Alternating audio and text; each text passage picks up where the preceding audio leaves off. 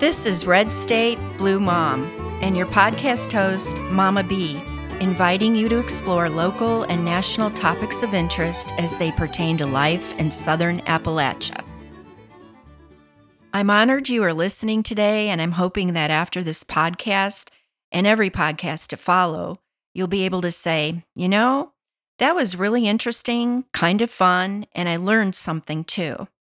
Together, we will explore a potpourri of topics on life in Southern Appalachian East Tennessee from the point of view of a blue-tinged independent voter, Southwestern transplant to the area, technologically deficient over 60-year-old, former stockbroker turned soccer mom, Girl Scout leader, community volunteer extraordinaire, beekeeper, elder caregiver, and suburban college-educated white woman.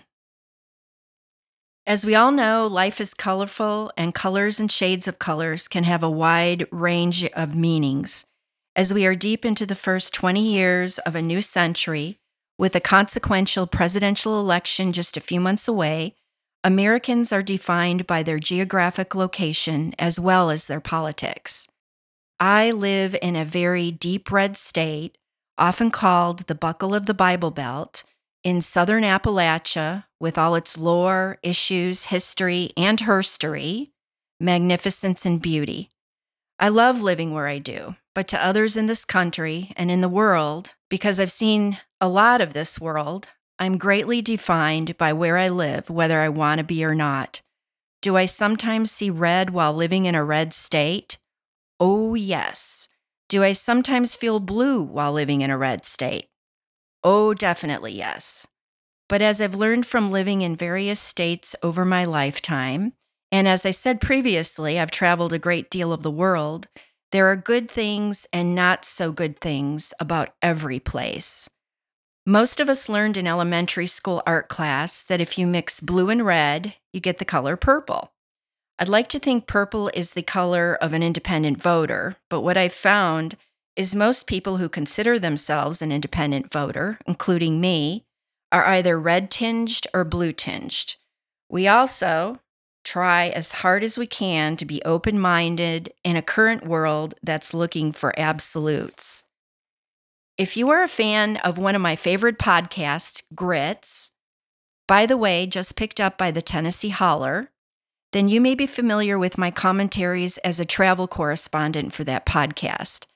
I'd like to thank my daughter Afton and her co-host Anna for that opportunity, and thank Afton for encouraging me and helping me to start my own podcast. I'd also like to thank my One Grits Twitter fan who has given me faith that I can do my own podcast. So here's a shout out to my former neighbor and Girl Scout, Rachel. Frankly, I'm nervous and apprehensive about all that podcasting entails, but as Alexander Hamilton said in the Broadway play, I'm not throwing away my shot. So please bear with me. I have found that any situation in life or life experience is not necessarily a linear experience going from point A to point B, but is more like an abstract spiral, always with an acknowledged start, but maybe a not easily seen finish, and with lots of enriching and unexpected turns and curves along the way. I'm sure I will find this to be the case as I begin podcasting. As the proverb says, which happens to come from an ancient Chinese sage, the journey of 1,000 miles begins with a single step. So let's take the first step and begin this podcast journey together. Many listeners may not know that a huge thank you is owed by all American women to the state of Tennessee. Because on August 18th, 1920, 100 years ago this summer month, Tennessee was the 36th state to ratify the 19th Amendment, thus giving all American women in every state and territory the right to vote. This right became enshrined in our Constitution 8 days later on August 26, 1920. 72 years after the first Women's Rights Convention in Seneca Falls, New York, which started the push for women's suffrage, the right to vote. This was after much sacrifice and fomenting of a rebellion by women and a few enlightened men, and after one vote that was changed in the Tennessee House of Representatives by a 24-year-old bachelor, originally an anti-suffrage legislator named Harry Byrne. His pro-suffrage mother, Feb, which is short for Phoebe, same last name, Byrne, wrote him a short letter, which he received on the morning before Tennessee's final vote for ratification of the 19th Amendment. That note said, in quotes, "Dear Harry, hurrah, and vote for suffrage. Don't keep them in doubt. I noticed some of the speeches against. They were bitter. I have been watching to see how you stood, but I have not noticed anything yet." End quote.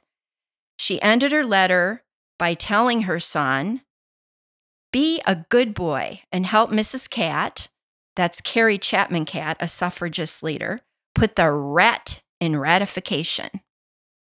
He had his mom's letter in his hand when he stunned the other men in the Tennessee House by voting aye to the ratification of the 19th Amendment.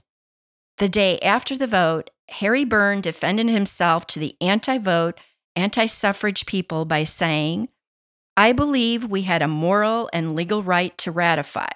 I know a mother's advice is always safest for her boy to follow, and my mother wanted me to vote for ratification." Thanks to his mother's letter and advice, the course of American history, or should I say herstory, was changed forever and for the better. The next time you visit downtown Knoxville, Tennessee, go see the two statues commemorating Tennessee's gift to American women. One is the statue of prominent Tennessee suffragettes on Market Square, and the other is the statue of Feb and Harry Byrne located at Clinch Avenue and Market Street. At the suffragette statue in Market Square, look for Lizzie Crozier French. She's one of 3 Tennessee women who pushed for voting rights and represented East Tennessee right here in Appalachia. She also founded one of the oldest women's clubs in the South, Ossaly Circle, and led efforts to get the University of Tennessee in Knoxville to go co-ed.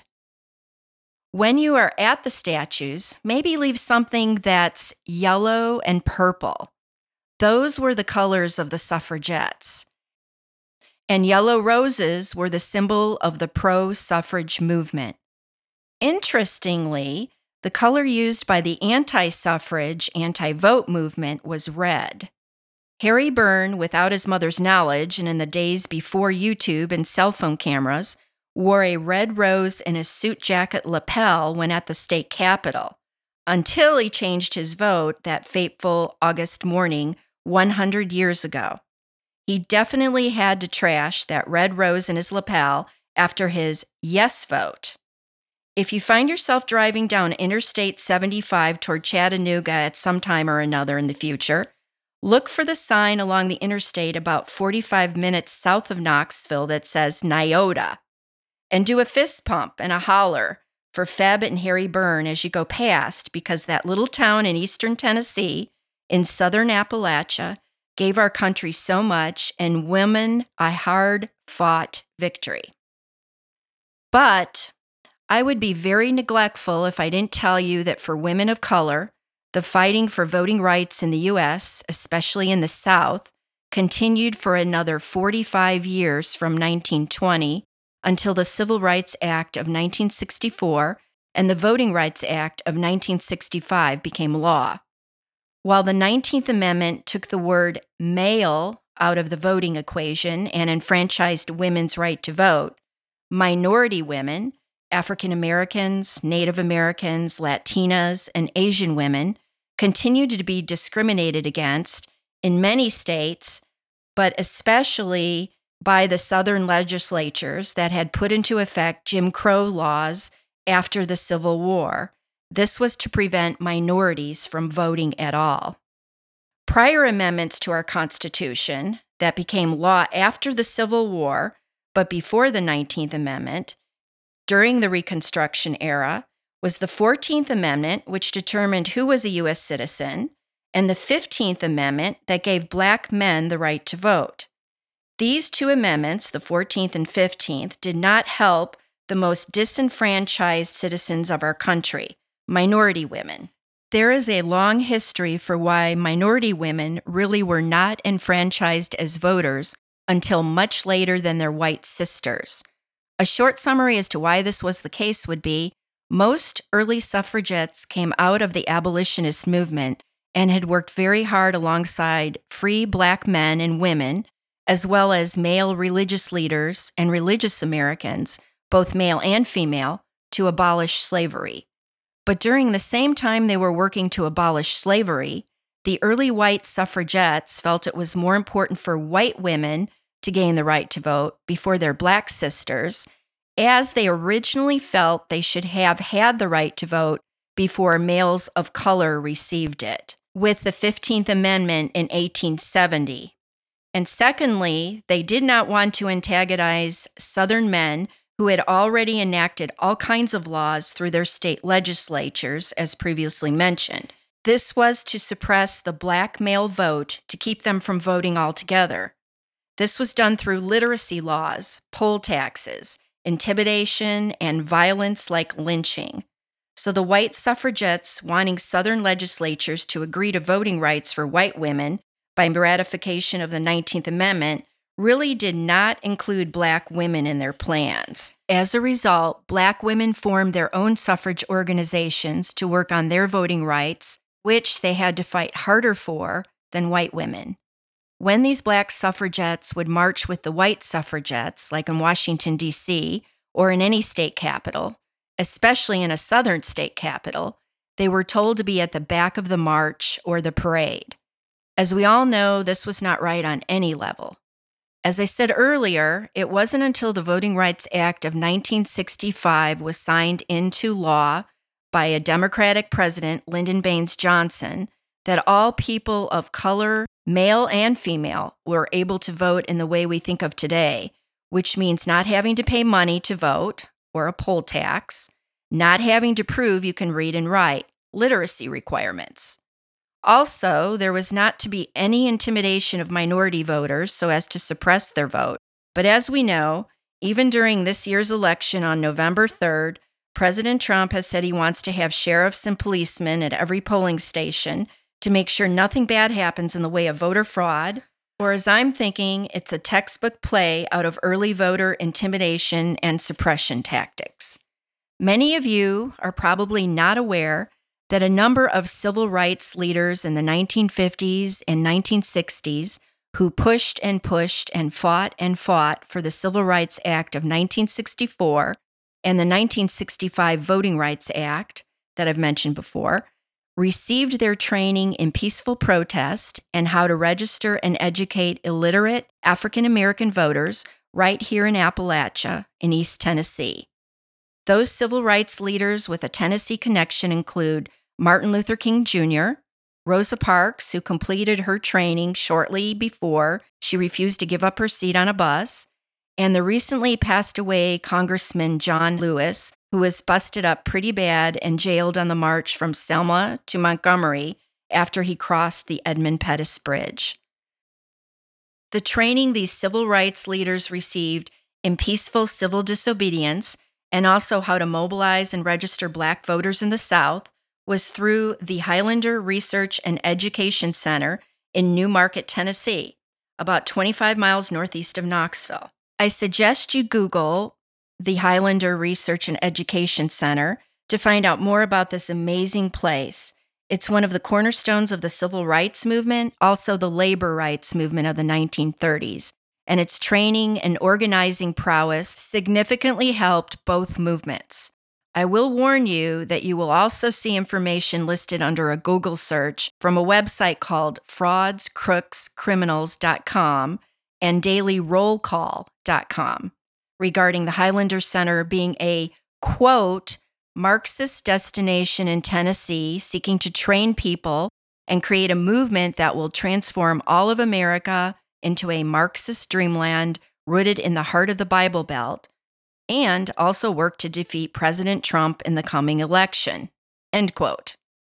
If you're as old as I am, you know that all early civil rights leaders and those fighting for and organizing for civil or labor rights, for that matter, were called Marxists, communists, and socialists. Most, if not all, social justice movements and those fighting for social justice are labeled this way, especially by those wanting to keep the status quo for their own benefit and power structure. This includes the current Black Lives Matter movement for social justice being labeled Marxist, communist, socialist. When you Google the Highlander Center, you will also see a massive fire occurred there last year in 2019, and white power graffiti was found at the site. Now, I'm going to be really cynical here, but who would have thought that finding white power graffiti at a place empowering social justice warriors would be possible in this day and age? As I start to wind down this podcast, I want to emphasize to all listeners, do what you have to do to be able to vote in this upcoming election on Tuesday, November 3rd. As I've always told my children, my friends, and most of my family members, a lot of women and men have sacrificed greatly. Many were beaten, jailed, starved themselves in jail as a form of protest. Many lost families and the ability to see their children for their views. Many fought for democracy and the right to vote in other countries, and some even gave the ultimate sacrifice in this country and abroad, their lives. This is so that all Americans can have the freedom to exercise their right to vote. It's a huge travesty to not honor their legacy. So get online and find out how to register to vote if you have never voted. Then make sure you have all the documents updated and a state-issue picture ID that you will need to vote, especially that they are all valid. Because not having all your ducks in a row could disenfranchise you at the voting site if you go in person or on a mail-in ballot if not filled out correctly. If you do not want to vote in person or are not able to vote in person, Google absentee voting in Tennessee or the state you live in to see if you meet the requirements to receive an absentee ballot. Tennessee has pretty strict guidelines for receiving an absentee ballot. This U.S. election is going to be like no other election we've ever seen in our lifetimes. For one thing, who knew President Trump and his appointees would go all postal on us when it comes to mail-in voting? Personally, I want to know my vote is going to be counted. I'm going to vote early so that maybe there won't be long lines, and therefore voting in person will be a bit safer during this pandemic. Tennessee early voting starts on October 14th and goes through October 27th. I'll be wearing a mask and using hand sanitizer off and on during the whole voting process. Remember, women and men gave their lives for our right to vote, so no one and nothing, and I do mean absolutely no one and absolutely nothing short of death, is going to stop me from voting this election. And nothing should stop you from voting either. Voting is a hard-fought-for right, especially for us ladies and minorities. Make a statement and do it in the voting booth, please. Thanks to everyone for listening today. I also want to thank Landon, my audio engineer, for all his help and kindness. Don't confuse this Landon with my son by the same name. Remember, I said early on that I'm technologically deficient, so the only way to get in touch with me is to send me an email. Send it to redstatebluemom@gmail.com. I'd like to leave you with a few thoughts to ponder and take to heart. You can't go wrong in life if you treat everyone the way you would like to be treated. And please be kind to everyone you meet, because you do not know what battles they are fighting on any given day.